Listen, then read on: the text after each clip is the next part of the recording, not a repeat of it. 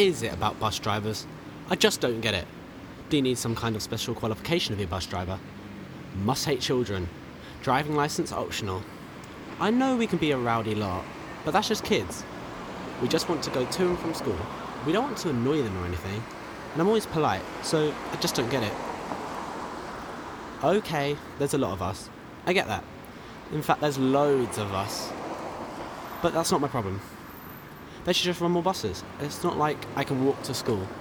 It's a long way, okay? And if I'm late, it's detention with Cartwright. It makes me so angry. There's this one driver. I don't know what his problem is. He thinks I'm one of the rowdy kids. Me? I don't give him a cheat. I don't swear. One day, I just didn't have my bus pass. He wouldn't let me on. I told him that I get the same bus every day. He knows that. What does it matter if I don't tap my card? We all travel for free anyway. But no, he wouldn't let me on. Told me I had to get off as I was holding up the bus. He didn't want any more on my lip. I had to get off. So humiliating. Now when he sees me waiting, he just sails past, waves his hand, bus full. I swear, he's got it in for me, just because I told him.